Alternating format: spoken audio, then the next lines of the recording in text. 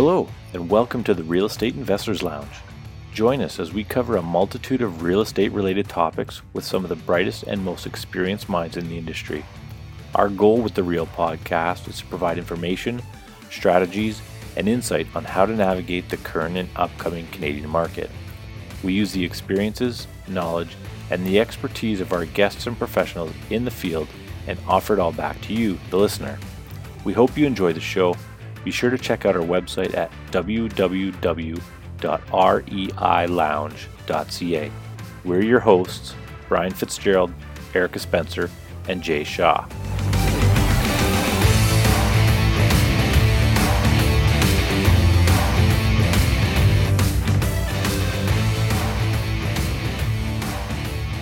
Hello, everybody, and welcome to the Real Estate Investors Lounge. My name is Brian Fitzgerald, and I'm sitting in this evening with Jay Shaw. And this episode is actually kind of cool because this is something we haven't touched on before. But we're sitting in with Maria Rekrut, who is an investor who specializes in short-term rentals. And she's been doing this for over 20 years, which is pretty amazing. And when you think of the appreciation of these properties over 20 years, it just makes you told me she started when she was 12, Brian. That's amazing. You do. You look about 32. That's fantastic. Oh, thank you. You guys are just so flattering. I want to know how you got a mortgage at 12, though. I've got my secret. Yeah, that's right. Yeah, don't divulge too much, okay? But I'm really excited to sit down with you, Maria, because I've met you a couple times, but we've never had a long time to chat. But short-term rentals is not something I do, but I really have a great interest in it. And I'm really looking forward to picking your brain about this. So how are you, first of all? And how are you, first of all? I'm fine. And what a wonderful day it was today, Family Day. So for me, I don't have any family around here. So I just relax and enjoy myself and just continue working on my business. But I'm doing fine. How about you guys with your families? How was it for you? Everybody's sick. It's great. I'm sucking on a Halls right now, and my throat is scratchy and dry, but it's all good. It's good. Can't complain. It was a beautiful day. It was a nice day out. It was a beautiful day. Yes, it was. A nice sunshine, nice snow. I like that. Awesome. I like staying in the house, looking outside at the cold weather, not having to go out. Awesome. So, Maria, why don't you start off by telling us a little bit about yourself and your background in these short-term investments? Okay. Well, I live in the Niagara region. I bought a home in Niagara-on-the-Lake in 1988. That was my first home. And all that time, I heard about the bed and breakfast and the cottage rental business that was going on in Niagara-on-the-Lake. So I thought that was a wonderful business model, and I wanted to go ahead with that. But I knew my little cottage just wasn't going to do it. So in 2000, I decided to purchase another property in Niagara-on-the-Lake. And it's kind of a funny story about my mortgage, but I'll talk about that later on, okay, because that's a really good story to that. But I got started in 2000 with two properties, one as a cottage rental, the other one as a bed and breakfast. So that's kind of my background. My own background, business background, I'm a business development consultant and a trainer. And I built a number of businesses from the bottom up. I'd say about 8 of my own. And I started my first business in New York City in 1982. So that's kind of aging me. I'm a little bit older than 12 years old here, Jay. So, I've been in business most of my life, and I love business. And my father was an entrepreneur, and he was in business. So he was also in the real estate business. He owned properties in Winnipeg. I'm originally from Winnipeg, Manitoba. So I kind of saw my dad, what he was doing, and I would help him every Saturday. So that's kind of, a really shortened version of who I am. Very cool. Mm-hmm. So would you say that's what made you start investing in real estate was your father? My father, well, you know what? I always admired him, and he always said, Marie, you should be getting property. And I said, yeah, but how do I get it? I don't have the money. But I bought my very first property in 1988 in Niagara-on-the-Lake, and you're going to laugh. I got it for $90,000. And wow. I know. And that was at the top of the market, guys. 1988 was the top of the market at that time. The market fluctuates up and down. That was at the top of the market. My parents bought a bigger house and a nicer piece of property for $60,000 in 1985. Just think about that. So I bought mine in 1988 and always wanted to buy more property, but I didn't have the money. So it was just kind of a long process. My very first property I got a first mortgage at 11%, a second mortgage at 13%. Then I got another loan, and then I put in $5,000 of my own in 1988 to buy my first property. But I wanted to buy more properties. I knew that was the way to make money in real estate. So that was always my dream. So, Maria, at that point, you basically kind of jumped on that, that first cottage in Niagara-on-the-Lake. Yes. From there, really, you threw, some money into the pot. From there, how did you start to acquire more? Well, all those years, from 1988 until 2000, I was working and saving my money.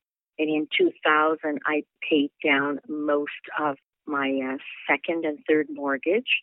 I still had my first. But what I did was in 2000, because I wanted to purchase more properties, I just refinanced my own property in the year 2000. And from there, I pulled out the money, and that's the money I used to put as down payments on other properties. It was easier then, Jay, to get first mortgages from the banks, because I got all my first mortgage from the banks. I had a mortgage broker, and he found all the first mortgages, and then I either put my own money down as a second mortgage, or I found people who would give me second mortgages at an arm's length mortgage or cash. So that's kind of how I built it. And I pulled out so much equity in 2000, I was able to buy 3 properties with that. Think about that. That little cottage that I paid $90,000 for had appreciated so much over those years that I was able to pull out a lot of money. But my first mortgage was always through the bank, to my mortgage broker. So I only put my own money, again, if I had to, was as a second mortgage. Isn't that nerve-wracking for you, though, Maria? Because, a lot of the investors that Brian and I work with, they would, first mortgage is scary enough, right? But then to go out and find like a second, second mortgage, wasn't that a little nerve-wracking? Not at all. Not at all, because the people who lent me the second mortgages were people I knew or were friends, and I knew that I could make money. I knew that. So I had my cottage rental in 2000, my bed and breakfast in 2000, and then by the fall of 2000, I actually bought another 2 properties in St. Catharines and Thorold and had them as student rentals. And student rentals at that time were making a lot of money. We had the double cohort at that time. I was making a lot of money because I would have 6 bedrooms, 2 bathrooms, 1 kitchen. I was making a lot of money at that time. Can't do that now. You can't make that much money now. But certainly we were able to do it at that time. But no, I wasn't afraid of anything. I just knew that's what I wanted to do, Jay, and I just went at it. Yeah. Just straight into it. Yeah, just straight into it. Very interesting. Mm-hmm. So, Maria, what's the demand like for short-term rentals in the Niagara area? Well, you know what? You mean as far as renting them out, like if you were to own the short-term rentals? It's very seasonal. That's why I really caution people if they want to get into the short-term rentals. And as you know, because you ran a short-term rental yourself too, Jay, right? Yep. I don't know how many seasons you ran it. If there's a very short-term rent at the time for short-term rentals, like it's usually from May until the end of October. That's when you make your money. And then after that, if you're lucky enough to get some people coming, or if you want to change it over into a long-term rental at that time. But it's a lot of work. Short-term rentals are a lot of work. And you have to be able to diversify very quickly with short-term rentals and be open to what may be coming down your way. It's not for everyone, as you know, from your own experience, right? But that's something that works very well with my personality. I kind of look at anyone who wants to invest in real estate. Look at your personality and what you feel comfortable with. And for myself, I feel very comfortable with my short-term rentals. So, Maria, during the off season, because I think you're right. The Niagara area, it's really just that, basically April, May long weekend till what would you say, October, end of October? Yeah, in Niagara-on-the-Lake until the end of October. Yes. And then what were you doing with your short-term rentals between November to April? March, well, I would have people that would stay short-term after that, maybe a month at a time, or would stay longer-term. So that's how I was able to maintain them, is to be able to be diversified that way, is that have people stay with me that were staying longer-term. But I've always had long-term rentals on the side all along. Right. And that is really where you get your money, and it's a steady income that's coming in. So, one property can help another property financially. Yeah, the diversification that you're talking about, right? Yeah. Absolutely. Yeah, having a diversified portfolio is very important for any investor. Yes. Yeah. Oh, absolutely. Yes. Do you find in the off season that you're able to at least carry the property? Like, I mean, obviously you're not making what you are in, the high season, but like, yes. Are you carrying those properties like in the off season, or are you just? Yes, I'm able to. Yeah. Yes, okay. I'm able. Some months are easier than other months. Maria, with regards to short-term rentals, because we haven't actually talked about short-term rentals on here. Can you kind of describe what classifies a short-term rental versus a typical buy and hold for our listeners? Oh, sure, Brian. Well, short-term rentals. There's always been short-term rentals in the real estate world. Normally, they're called bed and breakfast. So what that is people would come and stay in a person's home, and you would have either share a bathroom or you have private bathrooms. Now people are very sophisticated. So instead of going to a hotel or a motel, you come to a bed and breakfast in someone's home, and they would serve you breakfast, and you would stay there for one day up until maybe a week or whatever. So that would be considered short-term rentals. Anything less than 28 days is considered a short-term rental, Brian. And that also happened with cottage rentals or vacation homes that you would find in the beach areas, like in Florida. Those are short-term rentals that Canadians go and rent. It could be 2 months, could be 3 months, could be 4 months, but they're short-term. They're not there. They haven't signed a lease for long-term. So it's usually normally less than 28 days. But having said that, you can do short-term rentals with your properties for maybe 3 months or whatever. It's not a year-long lease. So that's how I would classify it. Perfect. So Maria, like with your different short-term rentals, where are you typically advertising these? Like, are you like a traditional rental? Like, are you on Kijiji? Are you on yes, of course, Airbnb? of course. Like, where yes, are you well, advertising? Kijiji always, it's a really good source, not for short-term, but for long-term, yes, okay? You would be normally listing on listing sites. So listing sites such as Booking.com, Airbnb, Expedia, VRBO, which is Vacation Rental by Owner, bedandbreakfast.com. There was many listings. There are many listing sites. And also we had our own website. So when I started my own short-term rental 20 years ago, I had my website built for $500. And I was one of the few that even had a website. So I belonged to the Bed and Breakfast Association in Niagara Lake, and they would get people calling in to the association. They would send people to us. But no one could survive on what they were doing because that's very, they had a number of bed and breakfasts and cottage rentals they were sending people to. So I had to go out and really start marketing. And I had to start marketing on websites and on Google and all of that. There's a lot of marketing. Anything that has to do with short-term rentals is, I would say, about 80 to 90% marketing, and 10% actually is the delivery of the product, which is your home for the guest. It's a lot of marketing. Yeah, that's really interesting because, I mean, it's such a fundamental shift from, the traditional long-term market. It is. Yes, it is. And it's not for everyone. There's many people that go into it and then just leave it because it's too much work. There's a lot of work. You have to have a good team. If you don't have a good team, and if you're not young enough to do all the work yourself, how can you be cleaning 5 bedrooms in one day or 3 bedrooms in a day?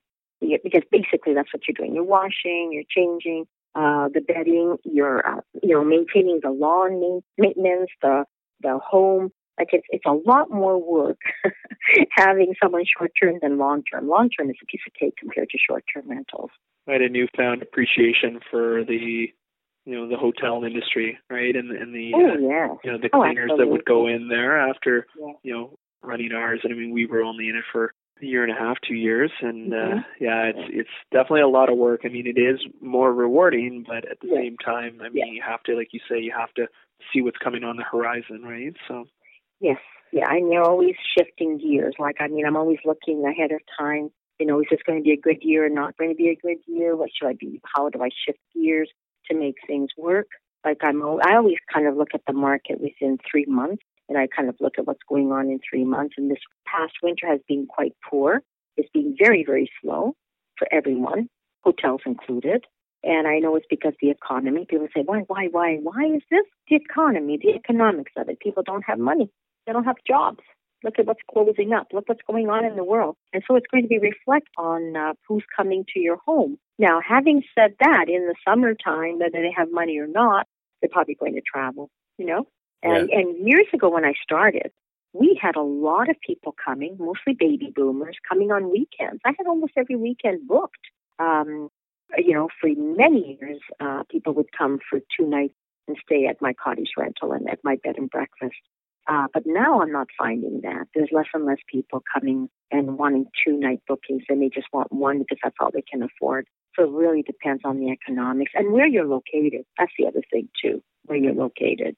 So, Maria, what would you say is the rise? With seems to be a lot of newfound interest with regards to short-term rentals. Short-term rentals. You've been someone who's been in the industry before it became, this big wave of Airbnb. Yes, Airbnb, yes. Why do you think there's such a new take-up of people wanting surge of interest? Yeah. I know exactly why. Because of the Landlord and Tenant Board, LTB, and Residential Tenancy Act. And this is all over the world. So, and what I mean by that, Landlord and Tenant Board, is that when you have someone living in your home long-term and they don't leave your home, they can stay there and live in your home for 8 months without paying. You have no rights even to enter your own home. And also, even if you do get them out of your home, if they destroy your property, what are your resources and where are your recourses to get your money back? So I hear more and more people switching from long-term rentals to short-term rentals. And that's why there's been such a rise.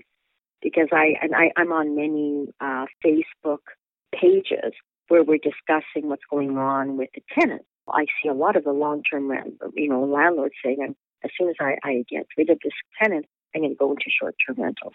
I see that time and time and time again.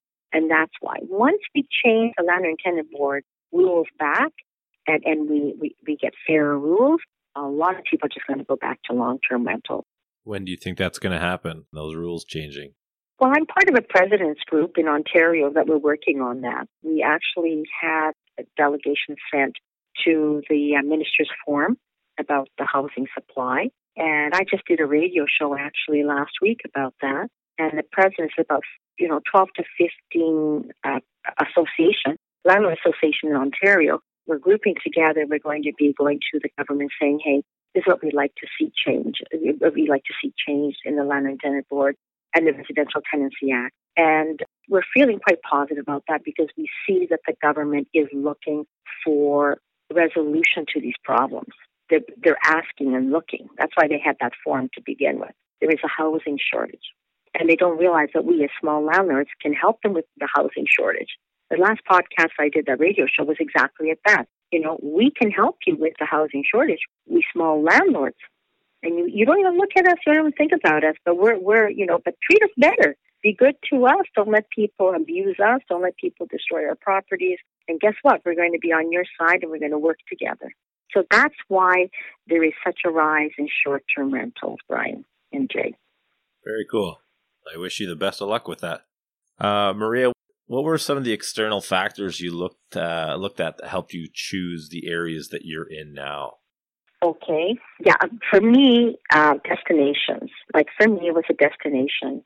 So Niagara Lake is a great destination, a white-collar area. It has it has the history there, the museum. It has the Shaw Festival. It has the wineries. It has the fruit. And I love living in Niagara Lake, and I wouldn't think of going outside of the area as far as having my bed and breakfast and cottage rental there, right? Now, I have tried Niagara Falls. It's a completely different clientele in Niagara Falls. I have tried St. Catharines, again, a completely different clientele. So it depends on what kind of people, what price range you're looking for, then you choose the area. But it should be a destination. Like Niagara Falls is a destination. Niagara Lake is a destination. Toronto is a destination. Right. But that doesn't mean you can't have short-term rentals in other places. People do that all the time, like maybe in a university city or in a hospital, near the hospital, where you offer room rentals for people who have, loved ones in the hospital that need long-term care. And they don't want to pay the hotel because it's too expensive. And maybe they want a breakfast served. So they would stay in a bed and breakfast instead of going to a hotel. But Maria, you're also doing, you're not just catering to the vacation rentals. You have a couple properties where you do short-term room rentals as well. For, someone working professional who's only in town for a few months short-term, right? You do those as well? Yes, I do that. Yeah, okay. I do that. Yeah, I do that also. So I think a lot of people, they think of short-term rentals, they think of Airbnb, and I have to buy all this really nice furniture and, Yes. pretty it all up. And I mean, there's a few different ways you can do short-term rentals, right? Yes, there is. There is, and it depends on your clientele, and it depends on your price point. So, for instance, there's some people who do hostels in their home, and they have bunk beds. I know of one lady in St. Catharines who has bunk beds, and she charges $25 a night, and her place is always full. But that's a short-term rental. Yeah. So she has these people. It's not a fancy home. It's a very small home, but she makes breakfast for them, and people come and stay at her place, maybe go to university or have a job for a couple of months. We've got different forms. I like mine to be above average. My homes are above average, and what I do in the homes and decorations and all of that is above average. So my clientele is that kind. That's my clientele. So I would prefer, like I've had, I just had a university prof from China come and stay for a couple months in one of my homes in St. Catharines. So I've had people from other countries that want to immigrate to the country. I've had people from Russia, from Saudi Arabia, from France, from Italy, from Germany, you name it, I get them from all over the place. But I am, upper end, price-wise, that's the people who come to me. But you can be at any price point. You can be at the lower end where everyone shares the same bathroom and, it's just a simple bed. If you want to bring your own sheets and all that, some people do it that way, right? They do that. Hostels, sometimes that's what they do. Myself, I provide everything. Television, furniture, sheets, pillowcase, the best of the best. So that's when the price point goes up for that. So Maria, we just did a podcast a couple of weeks ago with regards to screening and properly screening tenants. So I mean, with short-term rentals, like especially your vacation and your cottage rental, and that obviously, the screening process is a little bit different when you're accepting guests into your home. Walk us through kind of how you screen your guests. Okay, so as far as short-term, like in other words, for 1 or 2 day stays, well, I have their credit card information. So we have the credit card information, we get the email address, we get the phone numbers. They come through larger sites. So, like in the summertime, you have very serious people coming. You don't, they're coming for 1 or 2 days. They're there for a reason. Either celebrate with the families, or wine tastings, or going to Niagara Falls, or whatever else. If somebody wanted to stay in my property longer term, then I do the same thing that you do, Jay. I ask them for 3 pieces of ID. I want to talk to their last landlords. I want to know who they are. And then I ask, because they are living in my own home, I ask for a security deposit because I live in the same house. So as an owner, I can do that. So I ask the same things. And if I want to, I'll get them to sign an agreement. And I'm going to caution everyone that what's happening now with Airbnb, especially if you're on Instant Book, be very careful, because a lot of the people that can't find anywhere else to live will go on Instant Book, and they'll come to your home, and they'll either squat in your home, become squatters, or will destroy your home. So you have to be very, very careful. These tenants who are bad tenants, can't find any place else to go because everyone's screening people now, and they're not going to take anyone, are using Airbnb to enter your home. And I've written about that for everyone to be very, very careful. This is what's happening. So just be aware. There's groups on Facebook called Airbnb Blacklist, and what they do is they talk about the people who have done damage to their homes or destroyed their homes through Airbnb. So you have to be careful. Airbnb doesn't care about you. They just want the portion. It's just a listing site. Like, everybody's making so much fuss about Airbnb. Airbnb is a listing site like Booking.com. Nobody jumps all over the place. Oh, that's a Booking.com home. No, it's a short-term rental. It's my home. But everybody is making this big fuss about Airbnb, and they don't really understand what it is. It's just a listing site. You pay them a portion. When they send somebody to you, they're just an agency, like a travel agency. You pay them a portion. That's what a lot of people tend to forget, right? Yes, I know. Airbnb doesn't own any homes, right? I mean, they're just a listing site. And at the end of the day, Maria, your interactions with Airbnb, would you find they're pro-host or they're pro-customer? Well, they used to be pro-host. They're pro-customer now. What about you when you were dealing with them? I found that we only had we only had one issue when we had to deal with them, and there's a lot of hoops to jump through. Yeah. And I got off the phone with them and felt like they were not on my side. So, and I think that's disappointing. But I think the most important thing is you still have to do that important screening, right? Is that you don't just let anyone into the house, right? Like we always used to ask the question, what's bringing you to town, right? Mm-hmm. Exactly. And then we would verify. Exactly. Like we had I think we had like 4 young guys, and they were coming to a conference in Niagara Falls. And I'm like, what's the name of the conference? Yeah. And they stopped responding. So that was Exactly. Yeah, that's what I do for long or short term. Same thing. Go through it. I actually had a gentleman who wanted to rent my cottage for 4 months, a single man. I thought, oh, this is wonderful. So I said, okay. So, but I asked all those questions, and then at one point, he didn't answer me anymore. So who knows who he really was? Because there was no picture of him. He was just new on Airbnb. So no picture of him, no history. There was just one, somebody who left one, he had stayed with them, and they thought he was great. But what people are doing now is they're getting their friends to write up reviews. You have to be careful about that. That's another thing that people are doing, or they're getting their friends to write reviews for them. So you don't really know. That's why you have to make sure you see their picture, make sure you get their identification, because like sometimes Airbnb just asks for one piece of identification. What is that, an email address? Phone number is another identification.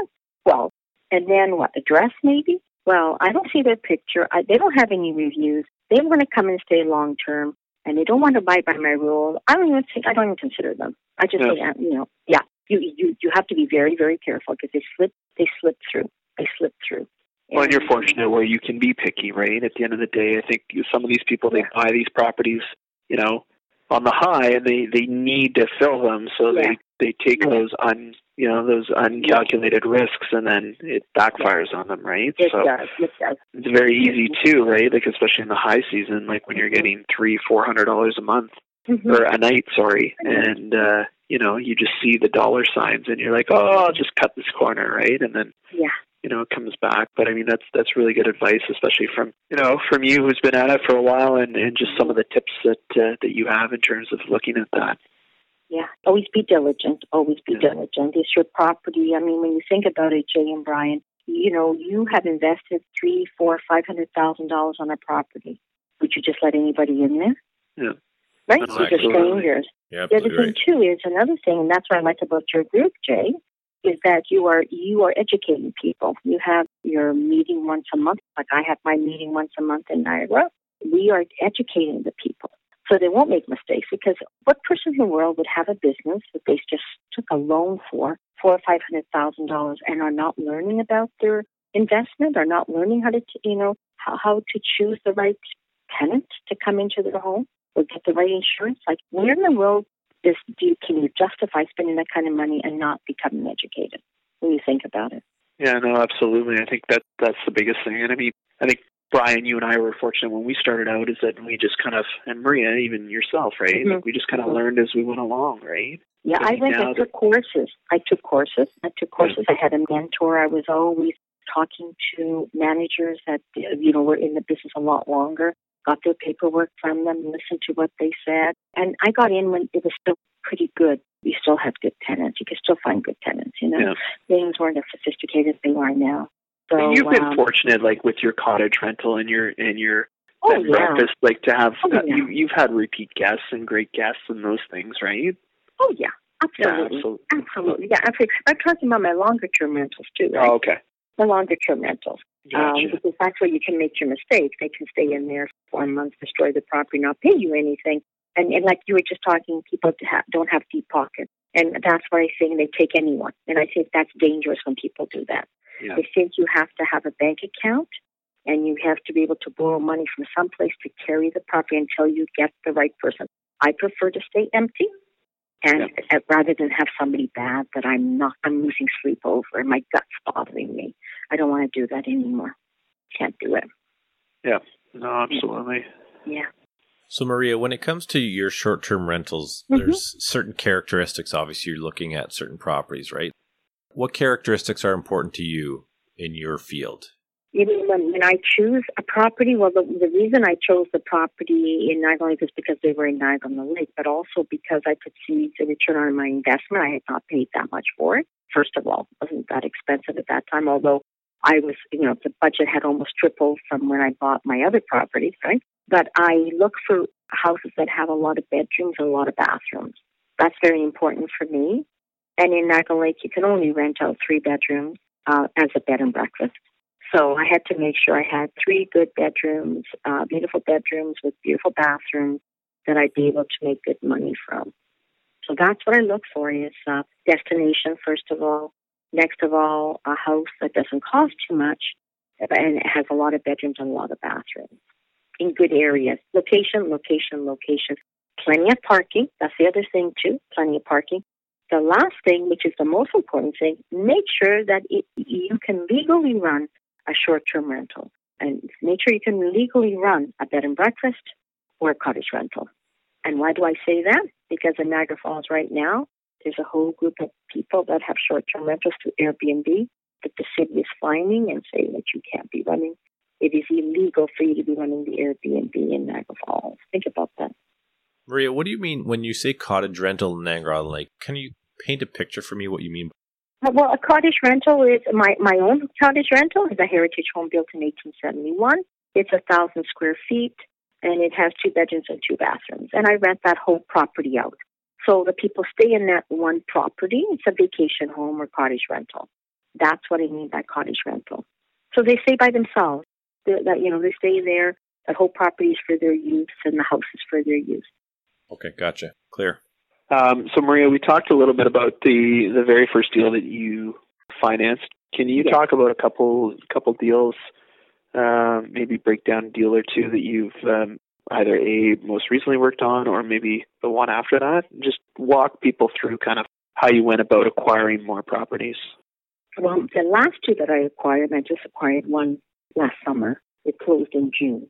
I got private financing. So I went to my mortgage broker. I had the same mortgage broker now for over 20 years. And he found me a woman who was willing to give me the first mortgage. And then I put my own money in a second mortgage. So that's what I've done recently. I'm not into the joint venture partnerships like you guys are, although I may be looking at them in the future. But for me, I prefer people lending me first and second mortgages, and that's what they did. So they lent me out a first mortgage, and I put my own money in as a second mortgage. And I did that for the last 2 deals that I did. Oh, that makes sense. Oh, okay, perfect. Yeah. And it took me over a year to get those deals done. Over a year, my goodness. Easy. Yeah. How do you keep houses on the market that long? Because they were private sales. Private sales. Yeah. Private sales. They knew me. I knew them. They wanted to sell to me. I wanted to buy from them. So they were willing to wait. And, I had a number of false starts before I finally made the deal happen. So it was very, very time-consuming and very intense with my last 2 deals. It's a dance too, right? Like I think that's it's a big dance now. Yeah, it's a big dance now. Well, years ago, it wasn't that way, Jane. It was easier years ago to get mortgages. And now it's getting tougher and tougher. And that's why I really admire you. You're doing a lot of joint venture partnerships. And that's another, I would think that's an easier way to get financing.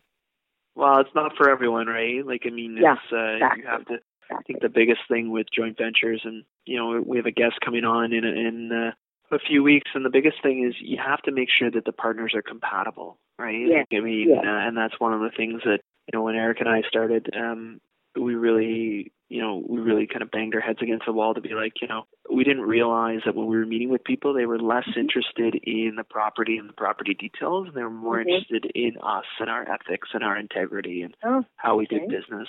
And I think that's the biggest thing is that, especially with real estate investing, like you're helping people solve a problem, right? And it goes to the same with joint ventures, right? Is that, you may have a partner that can get mortgages, and then you may have a partner that, has money but can't get mortgages. So if you put those 2 people together, that helps solve a problem, right? Yes, it does. But, I mean, it's not for everyone, right? And you've done very well on your own, right? So, I mean, you may not need that, right? But, I mean, it is something to consider down the road. So. Oh, absolutely. Absolutely. Yeah, absolutely. as the houses become more and more expensive and the banks are getting tighter and tighter, I think you have to consider that now.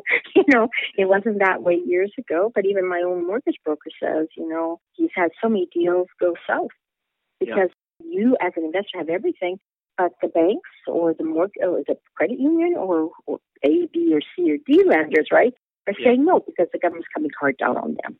So they may want to do it, but, they just can't get past certain things the government wants from them, which puts so much strain on anyone who wants to make money with real estate now. It's changed a lot. Brian, we're going to have to phone Harold, the mortgage closer.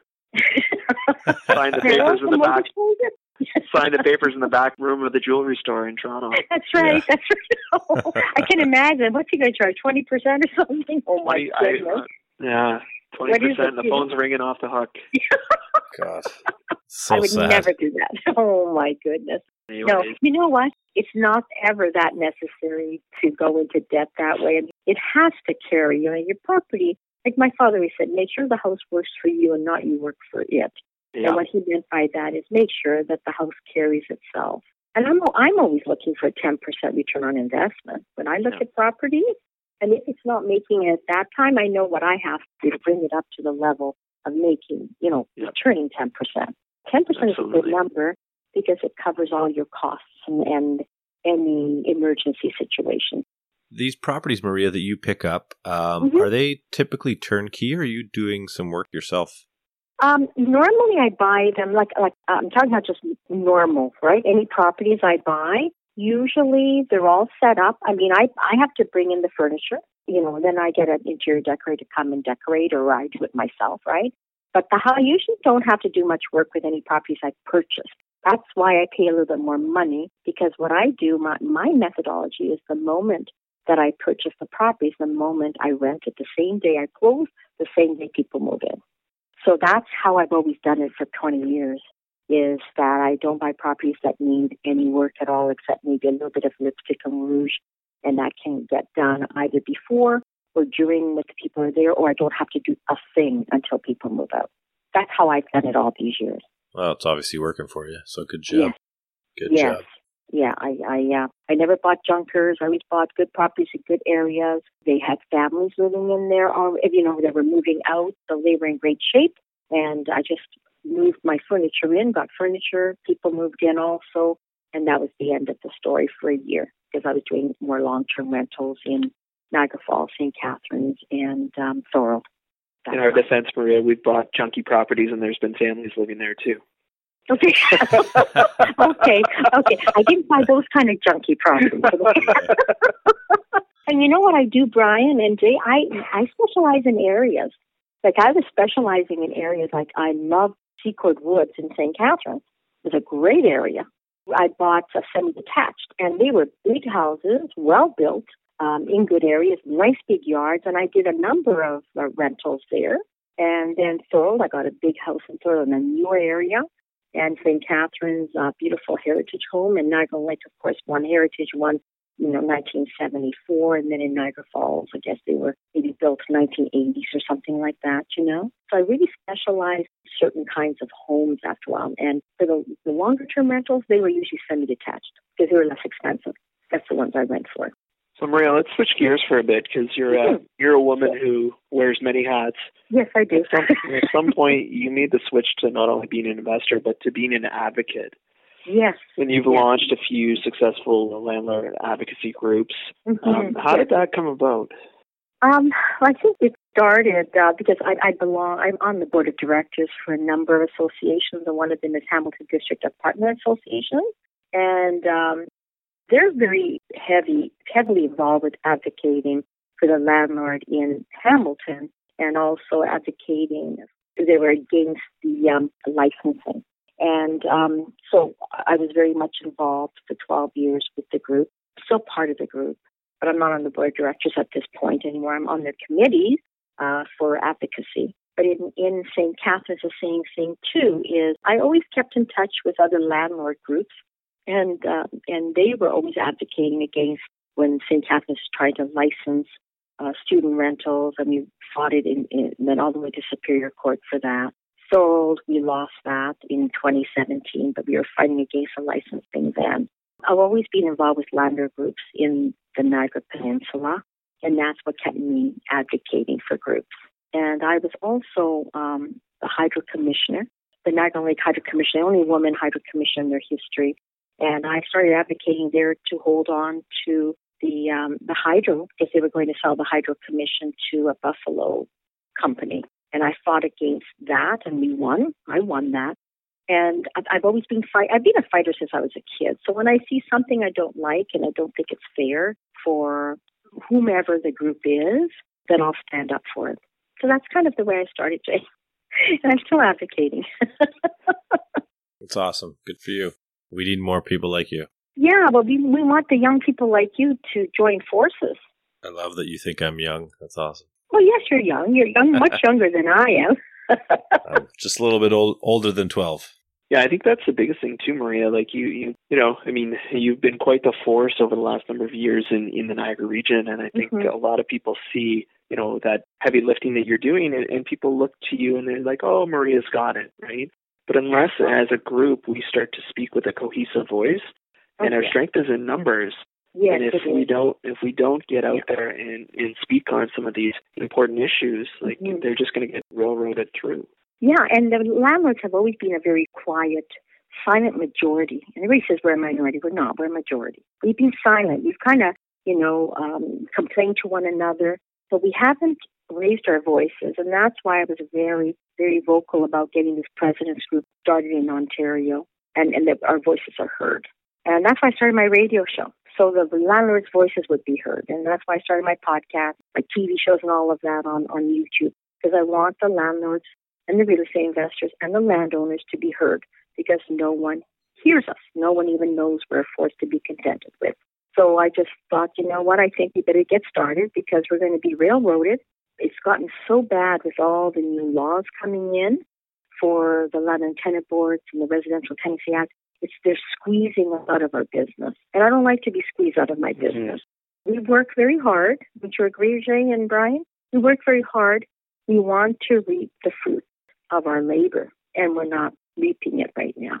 So it's wonderful, the young people coming in, and they want to get ahead, so they buy their first property. But unless they understand that it is a business and you've got to protect yourself as a business, it's not just a hobby, that you need to join groups, associations, where your voices can be heard, united, and we can fight and we can get things turned around. Because it's easy to buy, it's easy to sell property, but where you make your money is right in the middle there, where you have good tenants, you have good laws, and we don't have to pay so much for all our bills. That's where we make our profit. And unless we're careful, it's going to be eroded away. We're not going to have anything left by the end of the year. No, I think you're absolutely correct. Yeah, I think you've nailed it, honestly. So, Maria, what would you say has been the biggest challenge you've had to overcome on your personal journey of real estate investing? I would say now, more so the financing. I'd say that's the biggest block right now for anyone, not just me, for anyone. I mean, we should be able to buy our own properties with our own money and have enough for a down payment or borrow, from a friend or a family, a second mortgage. That is the biggest problem now, is financing, because the more you have, the tougher they are on you. It should be the other way around. If you've never defaulted on any payments and you've never defaulted on a mortgage and you've kept things up, why would they all want to lend you money? But it seems that the more you have, the less they want to lend you. I agree. It's true. I would say that's my biggest challenge now. And it's not just me, it's for everyone right now. So, Maria, we have what we call a fire round, part of our episode, where we ask you a series of questions. We ask these questions to all our guests, and we just want to see your perspective on it from your point of view. And sure. Are you up for a few questions? Yeah, absolutely. Awesome. Fire away. All right. No pun intended. So, Maria, where do you see yourself in the next 12 months? I would like to purchase more properties in the meantime. That's one thing. And I do want to expand my podcast and my radio show and TV shows. I think that's very, very important to educate the investor and the landlord and landowner. That's where I see myself in 12 months. And where do you see the market in the next 12 months? Oh, interesting. That's a good one, Brian. Thank you. I think it's going to be a real tough market because there's so many inconsistencies going on in the financial world. I mean, if you just look at what's going on in the stock market, people are pulling businesses out of different countries. I think we're in for, I feel that we're in for a recession. I think we've been in a recession all these years. We just don't know about it. But I think what's happening is because of the International Monetary Fund, because of the Federal Reserve Bank, we are sputtering out. Economically, we're sputtering out, and I see all the signs around me. There's less jobs for people, and if they have jobs, it's minimum wage. The prices of houses are going up. The young people can't even purchase properties anymore. They can't afford it. So I see that there's going to be a recession. What that's going to look like right now, I hesitate to say. I just hope it's not going to be as bad as I think it's going to be. That's the way I see it in the next 12 months. Very interesting. So, Maria, who do you learn from? I'm always reading.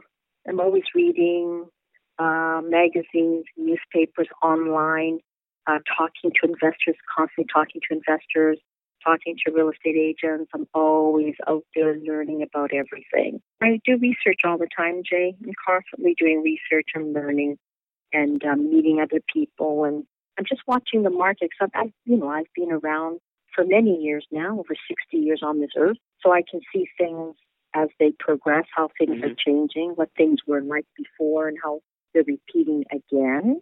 I look at the stock market and I shake my head sometimes because a lot of that is just artificially being held up. Did you know that Wells Fargo closed their doors for a couple of hours or a couple of days? I mean, those are big signs. And Wells Fargo is one of the biggest banks in the United States. I mean, they closed their doors so people couldn't get money out of the bank. What I'm worried about, and I'm going to speak quite publicly about this, I think everyone should have cash at home. Do not rely on internet banking because the bank can always shut down like they did with Wells Fargo. You have no money to pay anything. Always have cash on hand.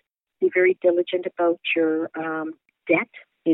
Try not to get in too much debt. Try not to use your credit card too much. Make sure you have cash on hand that if something happens, you're able to bail yourself out. And this is very real. This is what I see. Yeah, that's very good advice. So, Maria, if what are you currently reading? And if you're not a reader, which podcasts are you listening to? Oh, I read everything all the time. I do a lot of research on YouTube. I love YouTube because I love to watch it happening. So it's a lot of economics. A lot of the shows that I watch on YouTube, or if I'm reading anything, it has to do with business and economics.